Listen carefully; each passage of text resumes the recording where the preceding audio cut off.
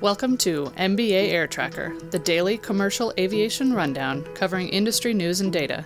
For more detailed information, please visit us at mba.aero. Thank you for joining us, and check back with any updates every weekday here on MBA Air Tracker.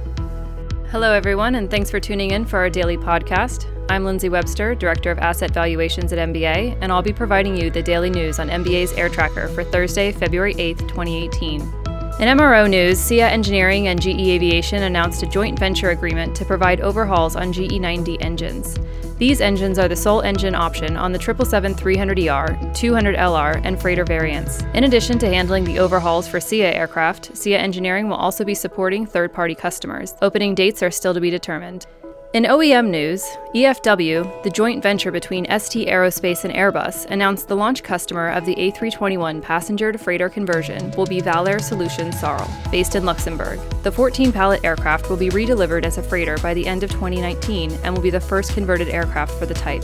Precision Conversions is also planning to offer a passenger-to-freighter conversion program. However, the STC is not expected to be approved until 2019, and no launch customer has yet been announced. Aeroflot announced an order for 50 Russian-built PD-14 engines to power its future MC-21 fleet. The other half of their MC-21 fleet will be powered by Pratt & Whitney PW1400G engines, the same engine family found on the A320neo, C-Series, and E2 family aircraft. The PD-14 engines are expected to be certified in Russia with validation from EASA in 2019.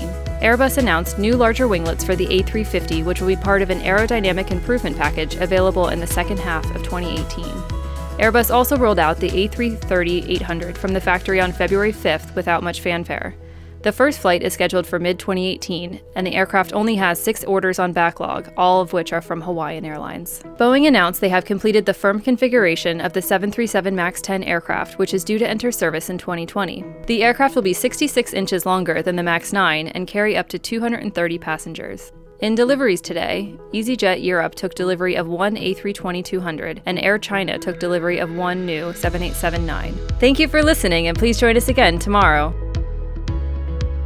MBA Air Tracker. Morton Byron Agnew is a full-service aviation advisory firm located in Washington, D.C., with offices in Hong Kong and Dublin, servicing the aircraft investor sector needs in valuations, appraisal, forecast modeling, ABS due diligence, and the operator safety and auditing needs for the global airline industry.